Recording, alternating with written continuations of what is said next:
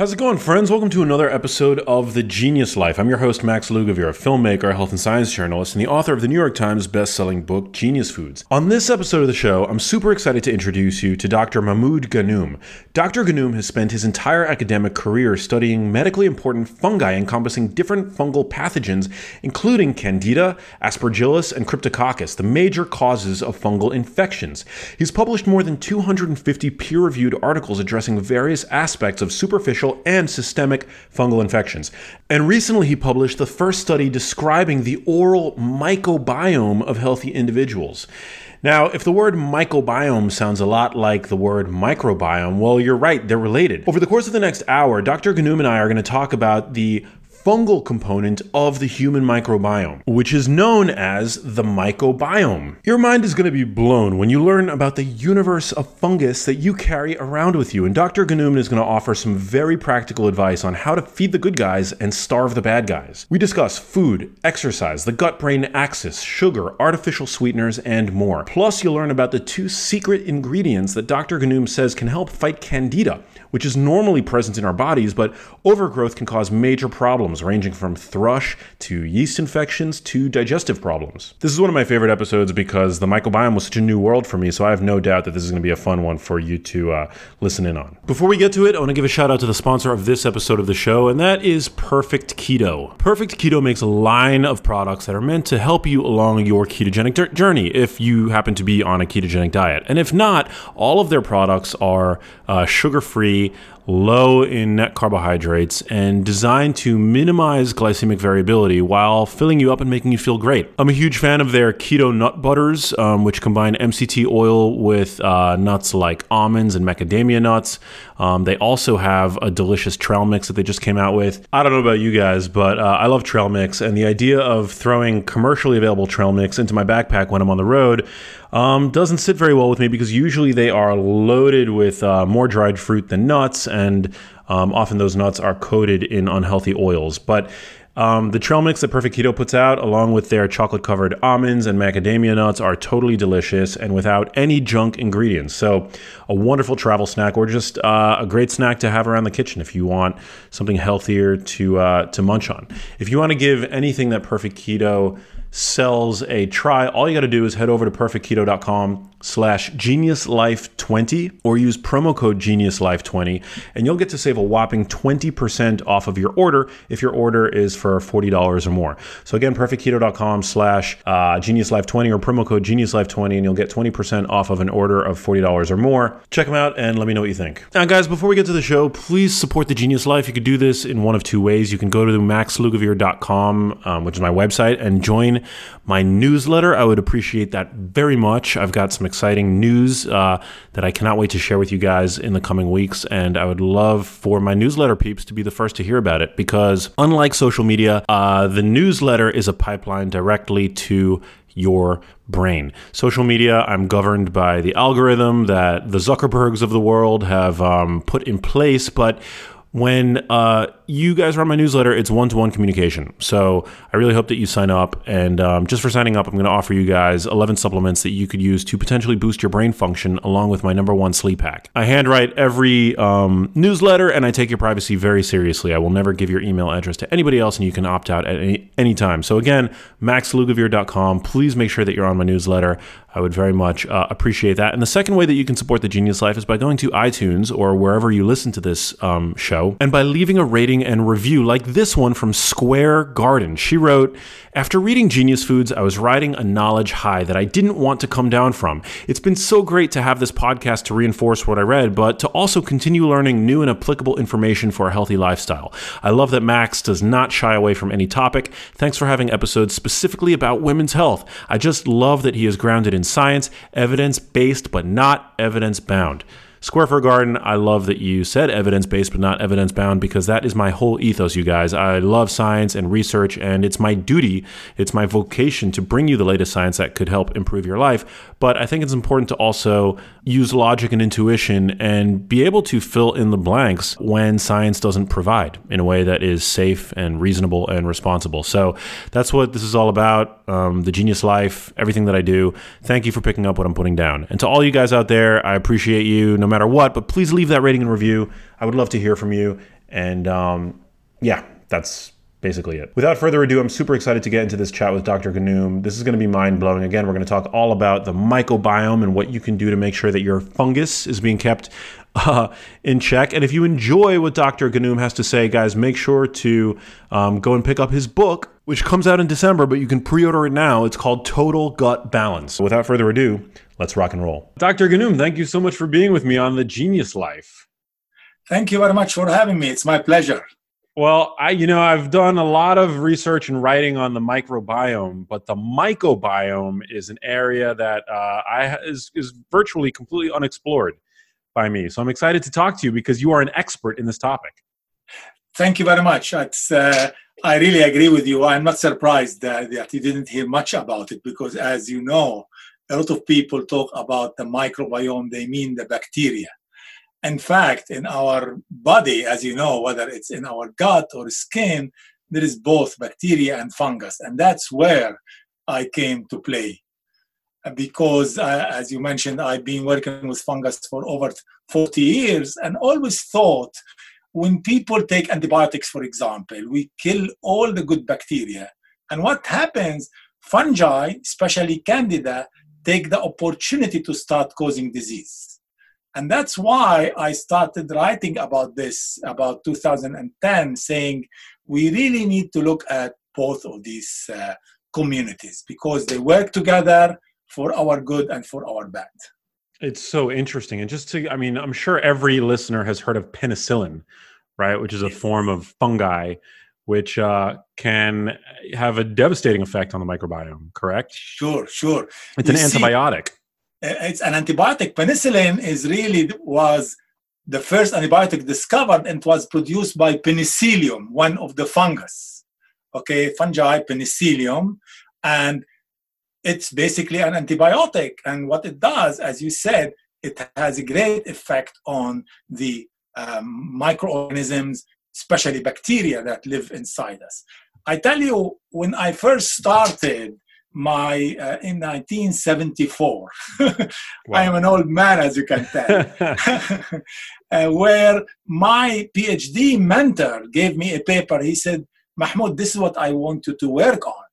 And it was about a rabbit where it was treated with an antibiotic. And guess what happened? It started to develop Candida. It's similar to what happens with women when they take tetracycline, they develop thrush. And that's when I thought about it. I said, okay, these bacteria and fungi live in the same community and they can affect each other. And that's where I started my journey to try to understand the microbiome.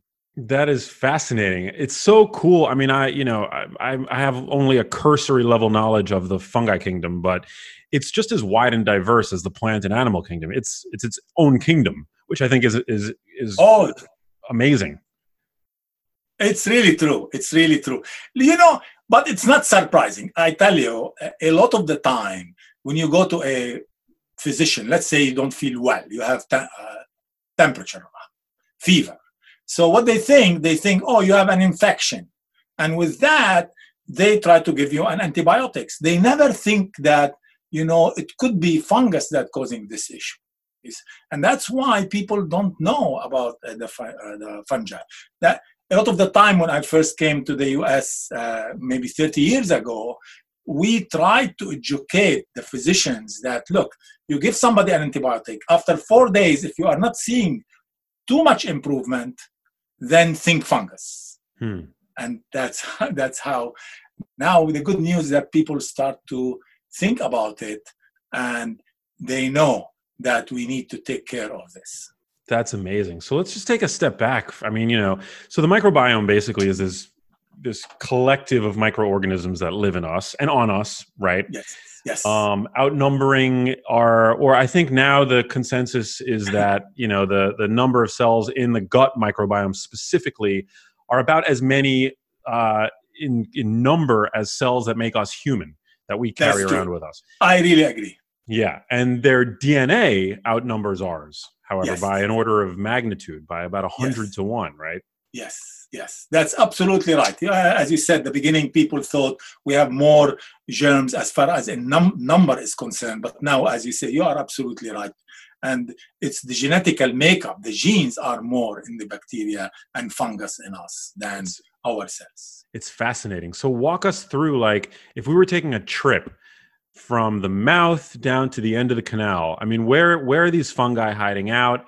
What is their ideal sort of ecosystem? Can you give us any numbers? I'm just so fascinated by this. Sure.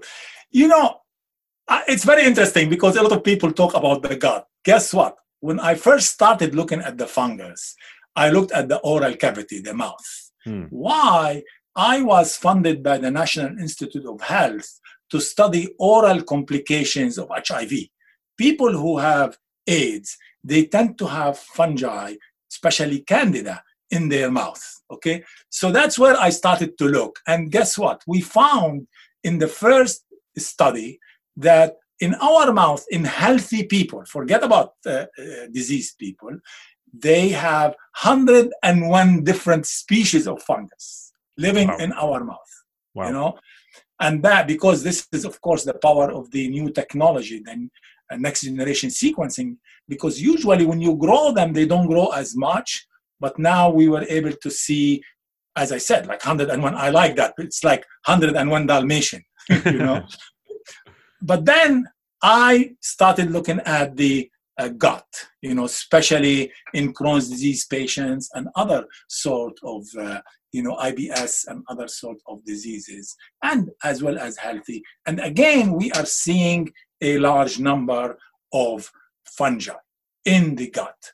So just to put it into perspective, when you look at the literature and what people talk about, they say, look, the number of bacteria in our gut is really much higher than the number of fungus, which is true. However, when you look at the size, how big it is, a fungus is, it's about 10 to 12 times larger than the size of the bacteria. That's really an important differentiating factor. So in a way, the size matters in that sort of situations. It's fascinating. Yeah, I mean, the collective weight of the gut microbiome weighs almost as much as your brain. Yes, that's a lot. That's a lot of mass. That's why they call it second brain. The second brain. Yes. So what are the fungi doing there? I mean, I think some of my listeners might be familiar with the fact that when we eat dietary fiber, and I definitely want you to go into this later in the episode, but that our gut bacteria pay us rent in a sense because they're not just passive recipients of this food. They do many, many good things for our health. So I mean, what are these fungi doing? This is really a very important question because I don't want to leave the impression that fungi only is bad. Because in fact, like bacteria, we have good guys and we have bad guys. So, and also a lot of the time, what determines whether an organism is bad is the amount or the level. What is the abundance of certain organisms? Let's give you an example. If we look at our gut, and I did studies in healthy people, maybe between 50 to 70% of people have Candida in their gut. As long as Candida is at low number, in other words, is as you said, they are sitting there paying us our rent, but at the same time benefiting from the food we give them, okay? At that level, it's no harm at all. In fact, they help us. What they do, they break down the more complex carbohydrates, they break them down, which gives food to the bacteria, like a protobacteria, for example, and itself produce other products which helps Candida. So it's beneficial. They help in the fermentation of food. Where we start having issues is when we really have overgrowth of fungi. Then it will start to cause us trouble. So that's one thing. The other thing, we not only have those organisms that are able to switch sort of role from good to bad, we have some of them which are good, like Saccharomyces. Saccharomyces cerevisiae or Saccharomyces boulardii. These are two different yeasts. It's like the baker's yeast, the one we use to make beer and bread, leavened bread. These are good guys. So you can see, really, it is not all bad. There is some good and some bad. And that's why it's very important to manage them, to encourage the good ones and keep the bad ones under control. I love that. It could be likened to any ecosystem where, take a jungle, and you have a number of different groups of species living in peace together. But the minute, there is an opportunity for one to take over, humans have kind of been that species to do that around the globe, right? Yes. So we're actually the bad guys in many ways, from an ecosystem standpoint. But yeah, they all have to coexist and live in harmony, and they keep each other in check, each of those species. Yes. This is a very good point, because it's so interesting. Lactobacillus, which is a good bacteria, keeps Candida under control. So now when we kill this lactobacillus, as we mentioned before, Candida start to grow. Not only this, once they are more in number, they start to prevent lactobacillus from growing up. So not only they keep them under control. Now I am dominant, let me keep you down. And that's exactly what happened. And as you say, it's an ecosystem. It's an environment, the survival of the fittest, basically. Now, you keep mentioning Candida. Is Candida one of the more common sort of fungal overgrowths? Yes, Candida is basically responsible for the large majority of fungal infections. It's the third most common fungal infection, actually infection, not just fungal infection, in hospitals. When somebody goes into hospital, immunocompromised patients, let's say cancer patient, you give them a lot of these chemotherapy, we lower your immunity, and that will give the opportunity for Candida to start to grow. So Candida is by far the number one infection-causing organism. Then after that, you have, for example, Aspergillus, a lot of the time, which cause lung issues, okay? So, or people who are doing transplant patients, they tend to have what you call aspergillosis, which is a disease caused by Aspergillus. But Candida by far the most important one. What are the symptoms of Candida overgrowth? Candida overgrowth, if we talk about the gut, for example, you may have sometimes diarrhea, you may have fatigue, you may have constipation, all of these, the pain, of course, some blood in your fecal sample or stool, all of these can affect. There are some also later, which I know because you are interested a lot in the brain, like they communicate to affect our mood, depression, and this sort of thing. So these are some of the really side effects or consequences of having overgrowth of this fungus. Super, super interesting. So you have a new book out, Total Gut Balance, which I'm super excited for. So what are some of the, dietary principles that you've uncovered in your research that are going to help benefit not just the microbiome, but the mycobiome to help, keep those fungal communities in check? Yes. When you think about it, when I discovered that these organisms, especially in Crohn's disease, that was the really seminal study where we showed that bacteria and fungi work together. And what we found that Candida tropicalis, one of the species of Candida, works with E. coli and Serratia, which are two bacterial stuff. They come and start causing trouble. They form biofilm, okay? So, and that's where the trouble starts. So now, I wanted to find a way to try to do the following. I want a dietary approach that, number one, it can keep the growth of Candida and other harmful fungi under control. At the same time, I want to give nutrients to encourage the beneficial organisms, such as lactobacillus. Okay. The third aim or my objective was, as I mentioned, when these organisms, the bad one, the pathogens, work together, they form what we call biofilm, which is like the plaque in our teeth. every morning we brush our teeth to get rid of it, but that's really, it's not as easy to brush our gut, okay? Exactly. But so when they form there, then they start to cause trouble. So I wanted to find some food that is able to break this digestive plaque. And finally, I want to have in the food also components or ingredients to have something which has antioxidants, can reduce the inflammation and this sort of thing. So with all those are really the basic principles that guided me to start designing the trial, the diet. I mean, is this biofilm something that you can actually see? Have you seen it? We see it, you know.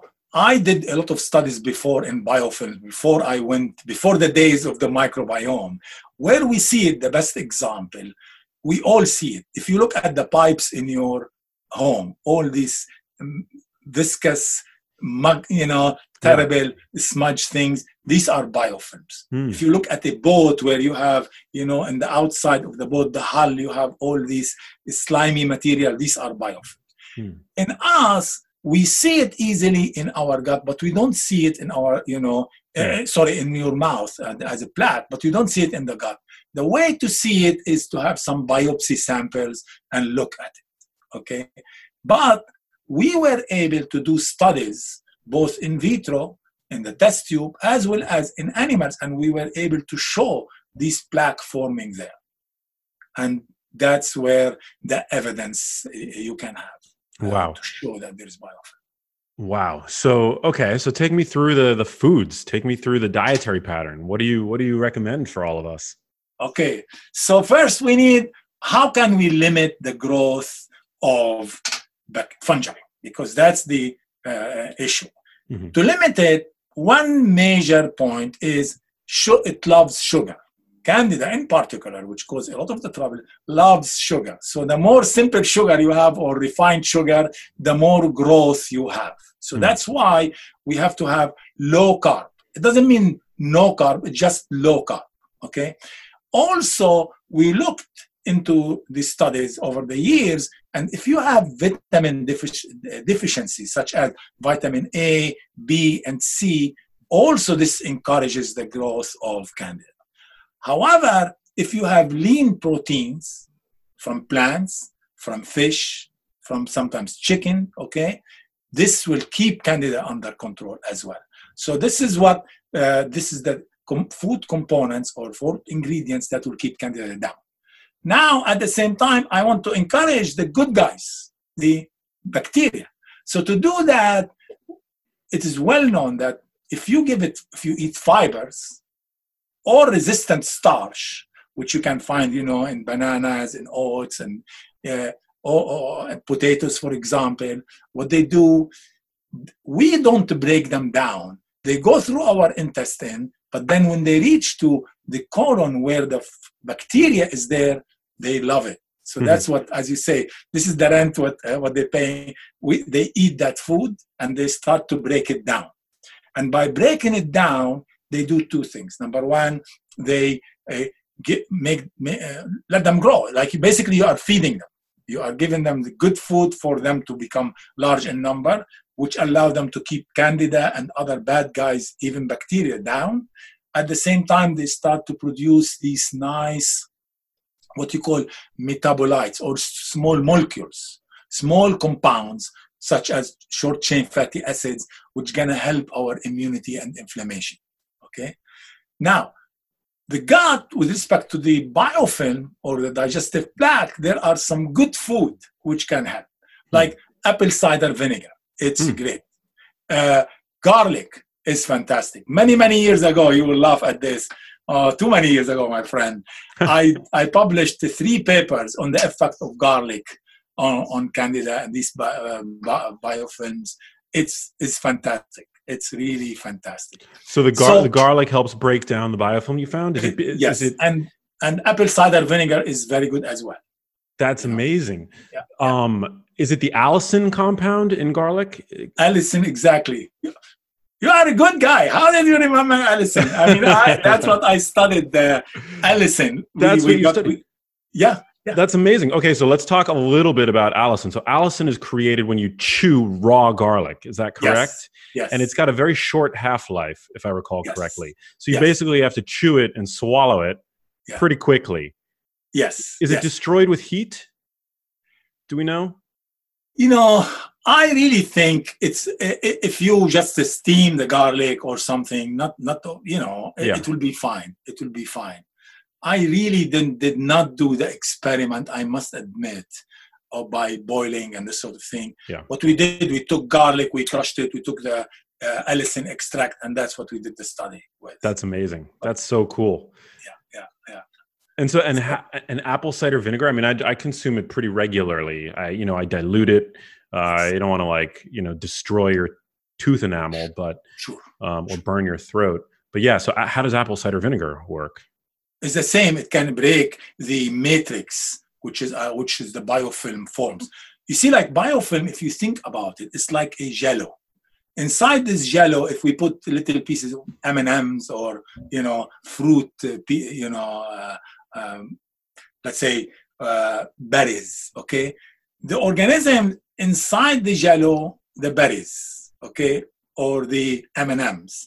And what they do, they produce this material, which is made of carb and proteins and sometimes some DNA, which forms like a tent. It protects them. So what we need to do with apple cider vinegar, it can break this matrix. And when you break it, it will become much easier to get rid of these organisms and break and kill them. So cool, Dr. Ghannoum. I'm like loving this conversation. Okay, so but apple cider vinegar, how do you recommend taking it? Like, do you drink it? Sip it before a meal? Do you what's the protocol? I think we can add it. As you said, first of all, it's very important to dilute it because you don't want to cause the animals. I think you can. I add it to salads or something like this. Yeah. I like olive. Usually in my salads, I love olive oils, which are really great. Also, again, good fat. You have olive oil, lemon, and apple cider vinegar. It makes very, very nice part of the salad. That's how I usually take it. Where are you from originally? I'm Lebanese. I'm from Beirut. I was going to guess that. I happen to love Lebanese food. Yeah, thanks. Just FYI. And the Lebanese garlic sauce, I mean, that's full of allicin, right? My wife, she loves that whenever I go. In fact, after this, I am going to go to a place called Aladdin in our way. And she said, can you get some Lebanese food? I say, okay, I will do that. It's the best. Yeah. Okay, so a little while ago, you mentioned low carb, but I just want to go into that a little bit. So do you mean specifically avoiding added sugar? What are your thoughts on grain-based products? Yeah. I mean, how low carb are we talking? And also, we want to just be clear that when we say low carb, we do not mean low vegetable. Yes, fiber exactly. is a form of carb. Yes. First of all, I think we need carb. We need carb for energy and, other stuff. It's like we need carb, we need proteins, we need fats. You cannot just get rid of them. But what we need to do, we need to select the right type. Okay, so to me, when it comes to carb, refined sugars, all of these, a lot of candies and this sort of thing contains them. Processed, it's not good. This is not good. What we need to do a little bit more complex carb, okay, such as resistant starch, for example, because that's one point. The other point, it's very important not to sit down and eat so much carb in one go. You can have carb, but take a little bit in the morning, because then our body is able to break it down without being absorbed and changing into fat. So to me, there is digestible and indigestible. The digestible are the ones which, as you say, simple sugar, and which are really Candida loves. Okay, whereas the indigestible, which really resistant starch, they are more complex. They can break down by the organisms which live in the good guys in our gut, in the colon, and that allows them to grow. But we don't break them down, and that's why we really avoid having too much carb to be changed into fats. Yeah. What's your standpoint on grains? I think grains are good. It's really like, as you know, the diets like they complete no grains. I think grains are very good. They have a lot of fiber. They have some good fat as well. I think, look, my main issue with a lot of these stuff is moderation, So try to, like, for example, grains, or for example, nuts, pistachio. Pistachio is fantastic. Walnuts is good. Pistachio have been shown, they did studies actually, and they showed that it will support the microbiome in our gut. So having pistachio is very, very good. So to me, diets that eliminate all these is not really optimal, I would say, for our gut. I was reading an article that you had written or contributed to where you were talking about some interesting discoveries you've made on dairy and how dairy can affect the gut microbiome. And I think findings were pretty surprising. Do you want to talk a little bit about those? Yeah, I mean, look, dairy, I think, again, some people say don't have dairy. I think dairy are good, provided they are non-fat or 1%, low fat. Why? Because dairy have some good stuff, like have casein, for example, the protein, which is really very beneficial. And also studies have shown that it will be good for our microbiome. Okay. Also, they have a lot of vitamins. They have minerals, which we should take. What we are trying to avoid with dairy is the saturated fat. Because saturated fat, as you know, their effect on not only the microbiome, also the cardiovascular issues and this sort of thing. So dairy is good, provided it is non-fat. Like if you want to have yogurt, I love yogurt, okay? But it should be plain, not sweetened. Right. Yeah. So this is what I think is the way to go when it comes to dairy. But I love it. Sometimes, even though I don't encourage a lot of sugar, but if you have a plain and you add maybe 1 spoon of honey, is fine, but not too much. You know what I mean? Not too much, keeping the sugar down, because fungi love to consume sugar. Yes. Where are these fungi located for the most part? Is it similar to the microbes that kind of concentrate in the large intestine? Do they line the entirety of the digestive tract? How does it work? I think you find them in the mouth. You can't find them in the mouth. Like before I was wise many years ago, I wanted to see how many people, healthy people, have Candida. So I went to my students. I say, listen, if you give me a swab to culture to know if you are carrier of Candida, I can give you some food. At that time, I wasn't aware of how the effect of some food, in like donuts, for example, on the diet. But anyway, when we looked at them, 50% of the people have Candida in the mouth. As you go down, it is mainly down in the colon. You have a lot of Candida as well, So it distributes. I don't think you have. One thing about Candida, and fungi in general, especially Candida, it can tolerate low acidity. Like when you grow, but you don't find it in the stomach and this sort of thing. I think it's down and lower in the intestinal tract. Have you done any research on what some people are now calling medicinal mushrooms and things like that? There's very interesting research now coming out on just mushrooms in generally, but then there's this whole category of fungi that have been used medicinally in, Ayurvedic medicine, Chinese medicine, like the lion's mane, the reishi. Is that within your purview at all? I think from my point of view, mushrooms are good. Obviously you need to have the right mushrooms, because some of them poisonous and this sort of thing. But having the right mushrooms, shiitake and whatever, they are very good. And they have been shown, because they have a lot of fibers also, so they are good for our microbiome, definitely. I did not study their medicinal effect.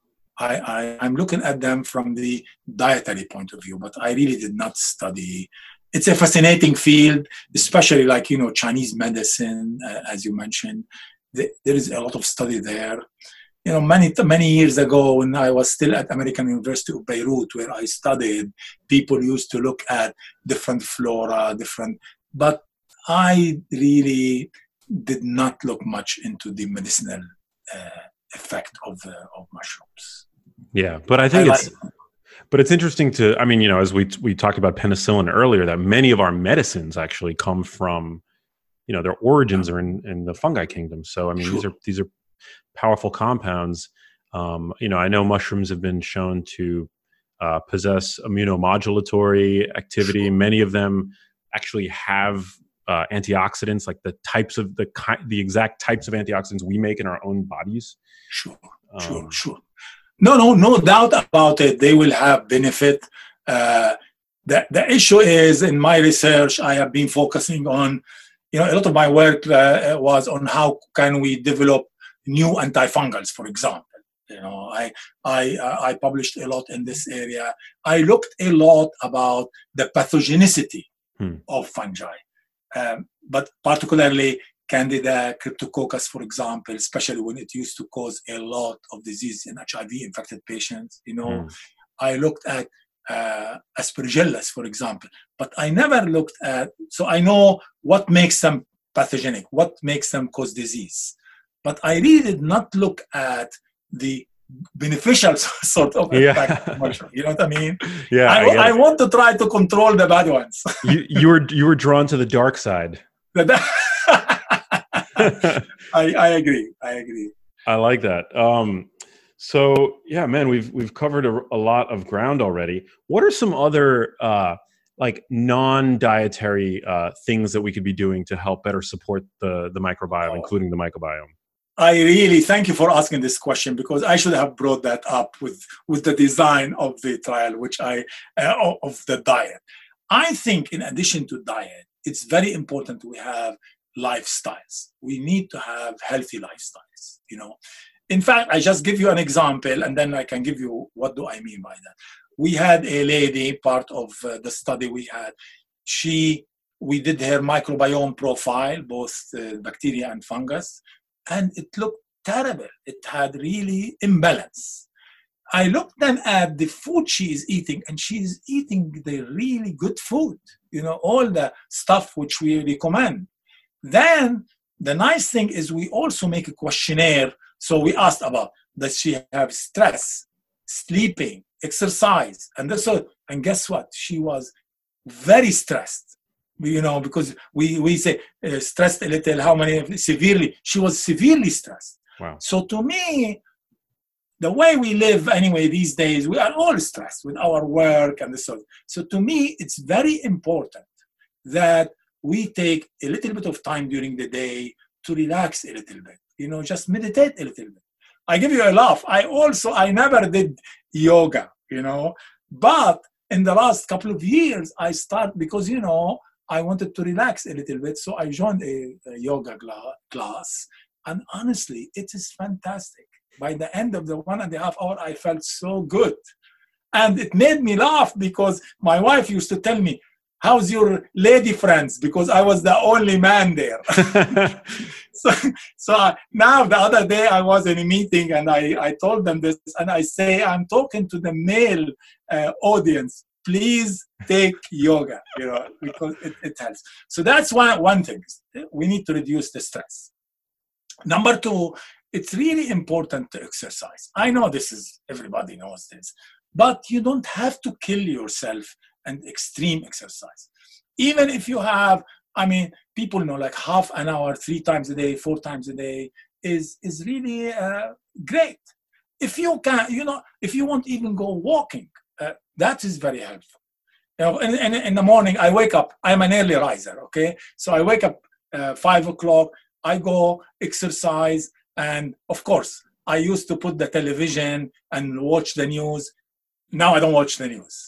I watch I Love Lucy because it's stressful. You look at the news, there is no good news. Right. So that's why we need to find ways to relax, exercise. This is going to help our body. If you reduce stress, and there are studies, published studies, where it shows if you have less stress, you will have better microbiome. The other thing which I recommend is people should go on hikes. We are very lucky. In this country, there are beautiful national parks. Go have hikes. Also, don't over sterilize. All of us, we use all these, alcohol, rubs and whatever.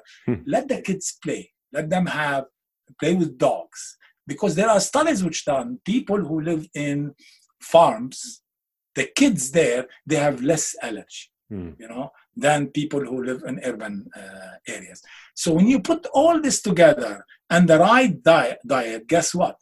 You are gonna control fungi, encourage your bacteria, and the good ones, of course, and then you are gonna have total gut balance. I love that. What are your thoughts on is this sort of a hotly debated topic in the fitness community? The artificial sweeteners. Do you have any thoughts on that? Because I think a lot of the concern now is that they might be affecting the microbiome. Sure. We actually published a paper. We published a paper, it's now a couple of years ago, where we used Splenda, one of the sweeteners, artificial sweeteners. And definitely what it did, we noticed that it shifted the bacteria in particular, where we had an increase in the phylum Protobacteria. And Protobacteria is known to be a red flag for inflammation. So definitely artificial sweeteners is not the way to go. This was sucralose, right? Splenda? Yeah. Not Splenda, sucralose, yes. Splenda. And was this, what was it? I'm assuming this was in mice that you showed this? And yes, it was in mice. And then what dose? How translatable do you think your findings were in that study to people? Because I think a lot of people, they worry about putting a packet of Splenda in their coffee. At what dose should people really worry, in your view? Do you use any artificial sweeteners? I really don't. I use, as we mentioned, I'm Lebanese. So when I was growing up, we drink a lot of tea. And the tea, we put a lot of sugar, let alone sweetener, And in fact, my dad used to tell him he has sugar, not sugar with tea, It's more, really, more sugar than tea, Sugar with tea, yeah. So then I realized this is not good. So now I don't take it. And then I just take tea with no sugar, or coffee the same, I think it would be a good idea to wean yourself of it. And also you'll enjoy the flavor of sugar and of tea and this sort of thing.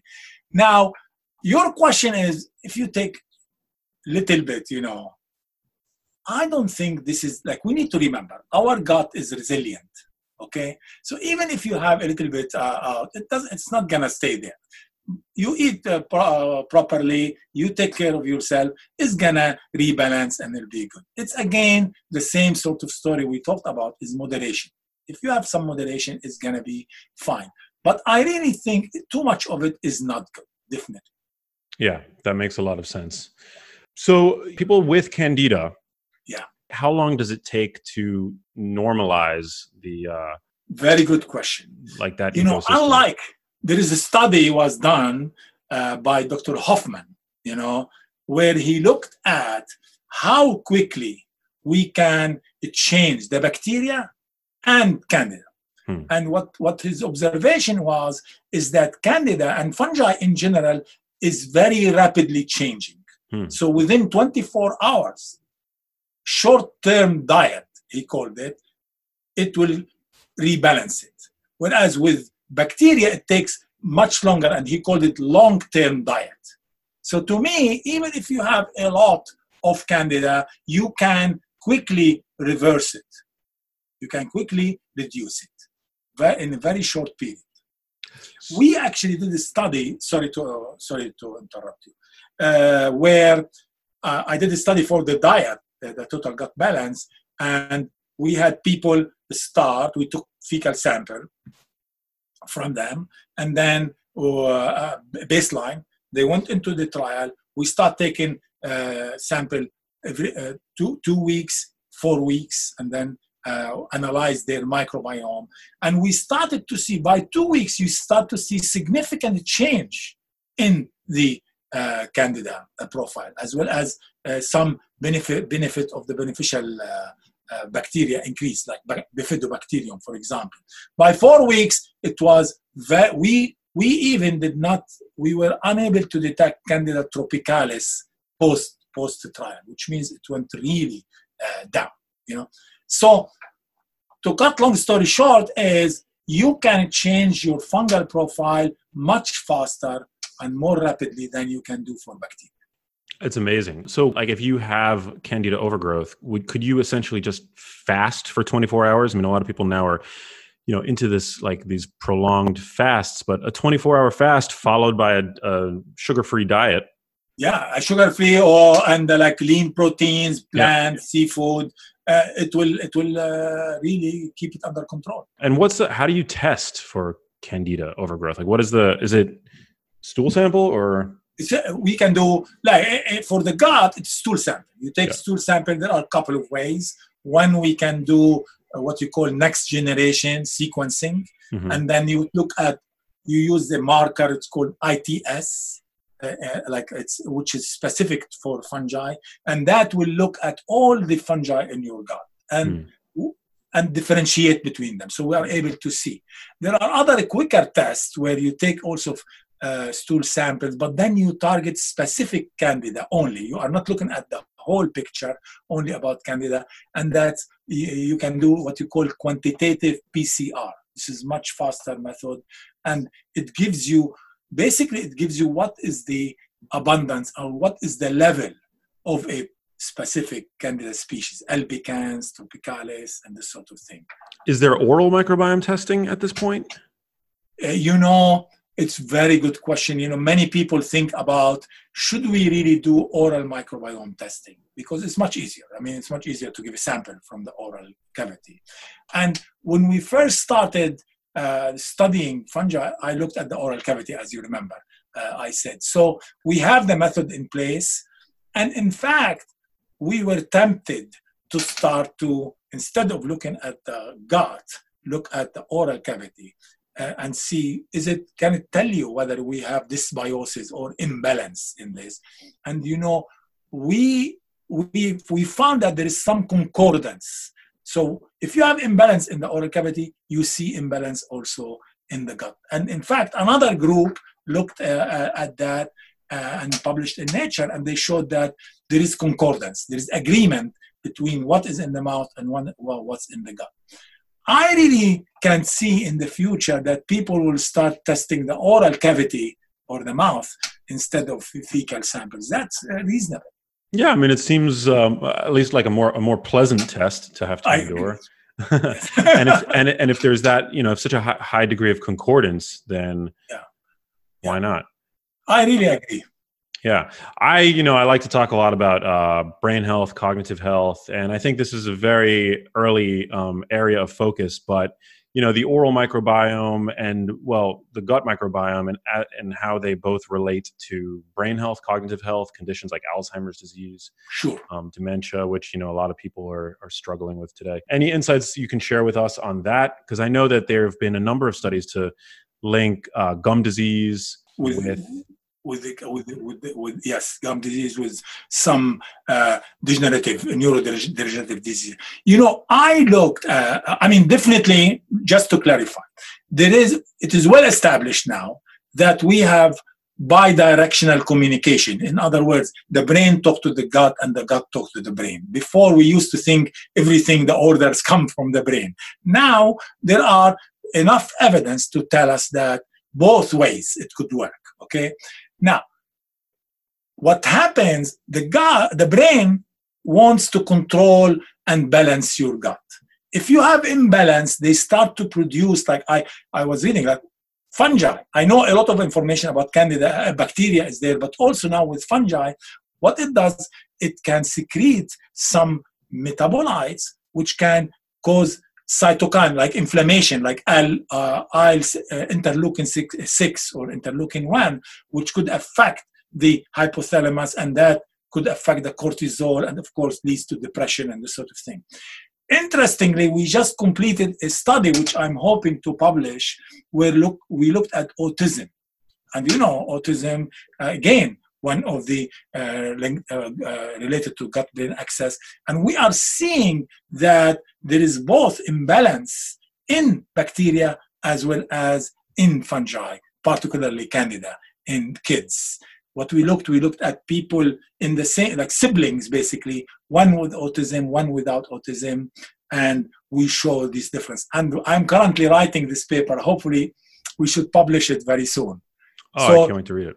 Yeah, so definitely there is this connection between the two, gut-brain axis. We don't have that much time left, but I would love to, I mean, if you could just walk me through a day in the life of Dr. Ghannoum, you know, like what are the kinds of things that you're eating when you wake up? When are you eating? If anybody's going to have an optimal microbiome or an optimal, you know, eating regimen as far as the microbiome goes, it's going to be you. So let's hear it. So in the morning, I wake up, as I mentioned, I really exercise about half an hour. I have an elliptical machine, so I really love it because, you know, it's better than the treadmill for your joints and this sort of thing. So I do that. Then I love to eat steel-cut oatmeal. You know, I love that because I can add to it some, raisins. I like to have some nuts in it. I don't add sugar at all. Sometimes I add a little bit. I love honey, you know, because from Lebanon, so I add a little bit of honey just to make it a little bit taste. So, and I tend to cook like for because it takes time in the morning. I don't have time to cook, so I took a batch and then put it in the freezer and then eat it. Other times, especially weekends, I love when I woke up, I like to have eggs, you know. Eggs is very good proteins and this sort of thing. Then I come to let's say work. I come to work, I do my emails and this sort of thing, and then I eat nuts. I love, as I mentioned to you, pistachio. In fact, look at this. Man, look at that, a whole bag of pistachios. So yeah, I buy them because I like to have it maybe around 10 o'clock or something because I feel like I need something. So I do that. And then at lunchtime, I tend to have soup. I like to have salad, but I add protein, some chicken to it. In the evening, really, my wife, she does a great fish. I love fish, like salmon in particular. And then she had baked like Brussels sprouts, asparagus sometimes, some sweet potatoes in the oven. So that's how I do that. Sometimes I love a chocolate. So yeah. What I do a little bit of, later at night, a little bit of dark chocolate, which have been shown to be beneficial. But so I watch it, but like everybody else, sometimes I have to eat something, which is it's okay. You can as long as we said, because the gut is resilient, you can go back. I give you a laugh. When we did the clinical trial for this total gut balance, we did it last year around this time, and then Thanksgiving came, and the people in the oh my God, they start to eat, But what's so interesting is that they saw that by doing this it changed, but then when they went back on the diet, it went back. So it's good to have a like 80% of the time you're doing good, then it's fine. Yeah, I couldn't agree more. You might know this already about pistachios, but they're a very brain healthy food. They're the only nut actually with significant quantities of the carotenoids lutein and zeaxanthin, yes, which are both very beneficial for your eye health, but also your brain health and your brain function. So they're a wonderful food. So that's why, actually. Yeah, that's why. We didn't actually talk about probiotics at all, but I wanted to get your thoughts on those. There was a study that I think caused tremors within the wellness community. People who were very probiotic obsessed, published a few years ago now, where they took these patients that were on Cipro and they gave them probiotics, and they found that probiotics actually delayed the recolonization their gut bacteria back to what it was at baseline before the course of Cipro. Yeah. So what are your thoughts on probiotics? Is there, utility for them? Do you take them? Like, what's your stance? Well, look, to me, I think we should not depend on all these supplements to balance our gut or have our healthy situation. I think we need to go with diet, good food, as we mentioned. Now, sometimes we all go off the rail. I think supplementing with probiotic, it does not hurt at all. And to me, when I looked at the Crohn's disease patients, we looked at what is available in the market with respect to what probiotic available, and mainly a lot of them are bacteria, lactobacillus, bifidobacterium, bacillus subtilis, and this sort of thing.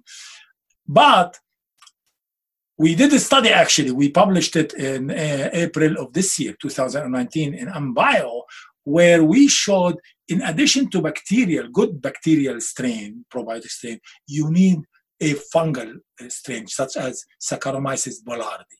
Because we showed that they are able to really inhibit this biofilm.